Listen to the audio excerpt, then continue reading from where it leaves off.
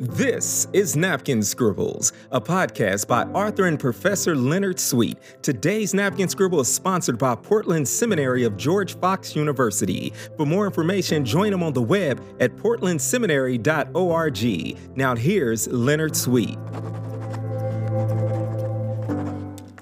Welcome to our 9th season of Napkin Scribbles. We've been on a series of Greek words every Christian should know, Hebrew words every Christian should know, theological words every Christian should know. So this season, I thought what we'd do is have a little fun with some hymns every Christian should know. And we're going to do 12, 13, 14, whatever, hymns every Christian should know. And then we're going to follow it up with gospel songs I think every Christian should know. And they used to call these Sunday morning songs and Sunday evening songs. The Sunday morning songs were the hymns, and the Sunday evening songs were the gospel songs and the choruses.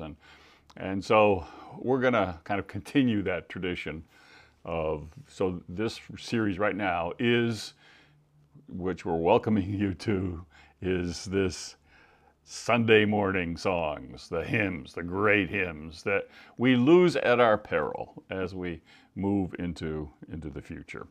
The other reason why music and song is so important, and this whole realm of hymnody and praise music, is that the vernacular of this digital culture has shifted from words to now the language of this culture. If you want to communicate with this culture, it speaks in story and song. A narrative, and that narrative, though, has to have a soundtrack. And this is posing a problem for the church, because we want a blueprint, but God gives us a story and a song instead. So I'm excited about this period because we're kind of rediscovering our roots here, our mother tongue, if you will, the native language of the Christian faith. But it's not easy for us, because we spent 500 years with the idea that the key is points and propositions and blueprints and formulas and all sorts of stuff like that. So we are now back in a way. We're back to the future, if you will.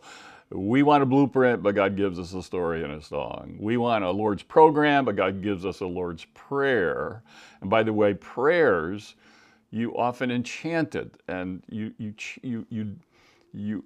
can't have, for this culture, you can't enchant without a chant. And the very word incarnation is an incantation, because catechesis means literally to sound in someone's ear, to resound. You can't do catechesis without a cantor.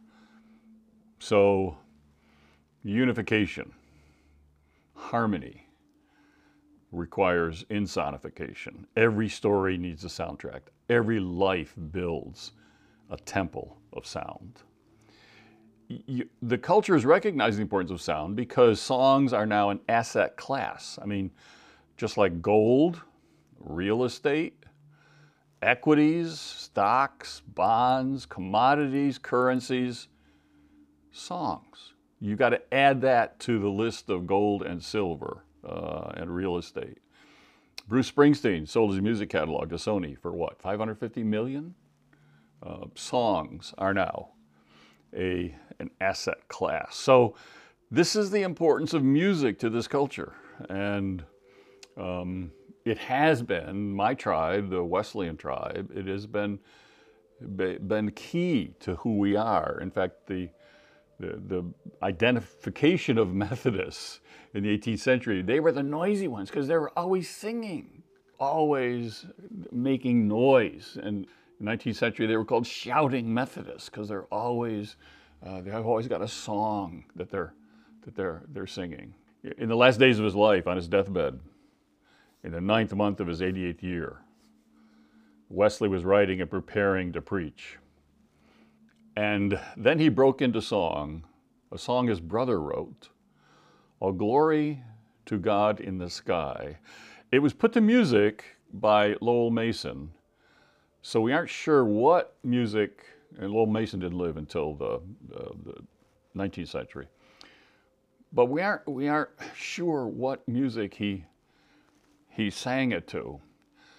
But I just wanted you to hear some of the words in his 9th month of his 88th year on his deathbed, as he's preparing to preach one of his last sermons in his mind. This is what was on his lips. All glory to God in the sky, and peace upon earth be restored.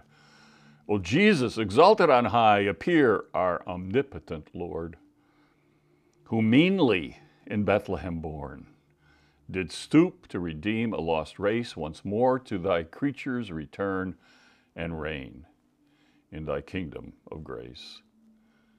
When thou in our flesh didst appear, all nature acknowledged thy birth, arose the acceptable year, and heaven was opened on earth. Receiving its Lord from above, the world was united to bless the giver of concord and love, the Prince and the author of peace. Oh, wouldst thou again be made known, again in thy spirit descend, and set up in each of thine own a kingdom that never shall end? Thou only art able to bless and make the glad nations obey, and bid the dire enmity cease, and bow the whole world to thy sway. Come then to thy servants again, who long thy appearing to know, thy quiet and peaceable reign in mercy establish below. All sorrow before thee shall fly, and anger and hatred be o'er, and envy and malice shall die, and discord afflict us no more. No horrid alarm of war shall break our eternal repose. No sound of the trumpet is there where Jesus' spirit overflows, appeased by thy charms of thy grace. We all shall in amity join, and kindly each other embrace, and love with a passion like thine. First of all, the fact that Wesley knew this by memory, the fact that he knew his brother's hymns so well. His brother's hymns were basically his sermons put to music. And then just before he took his last breath, he ushered himself into eternity, singing this Isaac Watts hymn, I'll praise my Maker while I've breath. And when my voice is lost in death, praise shall employ my nobler powers. My days of praise shall ne'er be past, while life and thought and being last, or immortality endures. How happy they whose hopes rely on Israel's God, who made the sky and earth and seas with all their train, whose truth forever stands secure, who saves the oppressed and feeds the poor. And none shall find God's promise vain. The Lord pours eyesight on the blind. The Lord supports the fainting mind and sends the laboring conscience peace. God helps the stranger in distress, the widowed and the parentless, and grants the prisoner sweet release. And then again, the last stanza, as he's taking his final breaths. I'll praise my Maker while I've breath, and when my voice is lost in death, praise shall employ my nobler powers. My days of praise shall ne'er be past, while life and thought and being last, or immortality endures.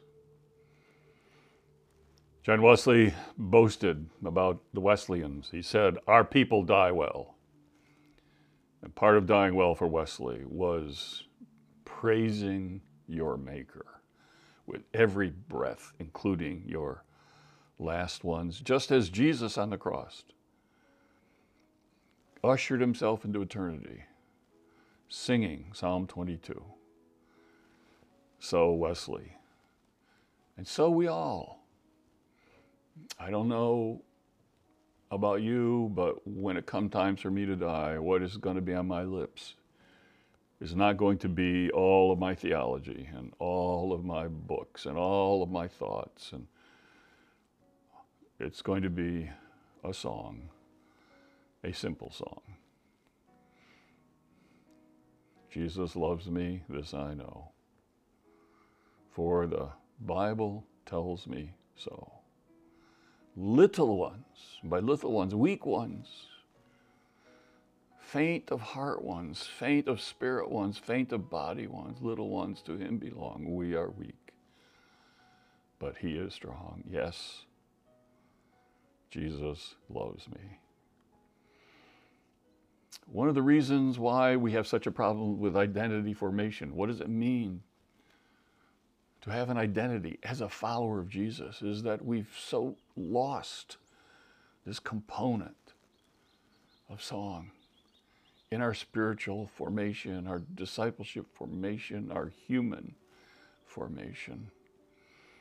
That's one of the things I admire most about the Amish people, not only the fact that they keep 97% of their kids. Can you imagine a retention rate of 97%? In other words, here is one of the strictest religions in terms of prohibitions, what you can do and can't do.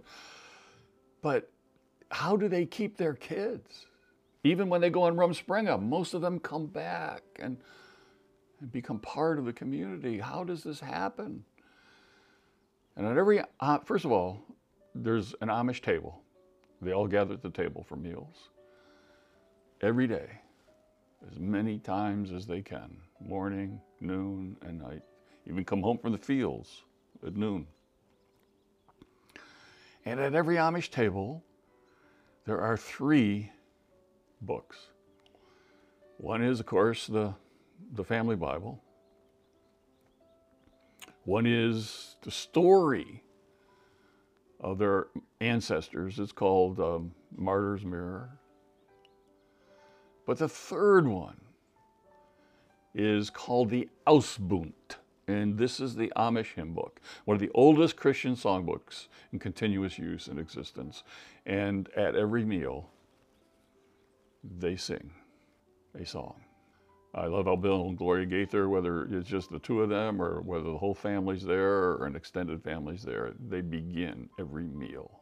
Just one of them lines out a hymn and everybody comes in harmony and sings together. And so in a world where story and song are so important, and yet in the church and the family of faith, we seem to be losing it. And some of the most endangered technologies in the church, you know what they are? Hymn boards. When's the last time you saw a hymn board? You can't even find them on antique markets because they're so sought after as antiques in the home. And how about offering plates? There's something, there's an antique of the future. But hymns, we lose these hymns at our peril. And so this series of napkin scribbles is dedicated to. These are my recommendations on the hymns that every Christian should know and we should not lose and leave behind. Now, I want to give thanks on this first one. I'll mention them again, but certain people have helped me put this list together and have helped my thoughts and shaped my thoughts on this. My brother John, Dr. John Sweet, he and his wife Sharon Sweet, who's a world famous opera diva. You can go to Spotify and listen to her music. They were very helpful in coming up with suggestions for every Christian should know. In researching these, I had some Don Haynes has just written a book on the history of hymnody. Michael Hahn knows more about, he teaches at Perkins, the distinguished professor there in the church music arena. He knows more about hymns than anybody else in existence. And these are the people I've learned from in preparing this, so I want to thank them from the very beginning. Michael Hahn has written 500 articles on hymns, and I have only begun to make a bite into that rich ore of gold and wisdom and knowledge. But I want to thank these people, and I want to thank you, our Napkin Scribbles family, for listening and for being a part of this. And I'm excited to be on this journey together as we talk about Sunday morning songs or hymns every Christian should know. Thank you for listening to Napkin Scribbles. Please don't forget to like, subscribe, and share with a friend today. Today's Napkin Scribbles was sponsored by Portland Seminary of George Fox University. For more information, join them on the web at portlandseminary.org. For Professor and author Leonard Sweet, until next time, happy scratching and scribbling.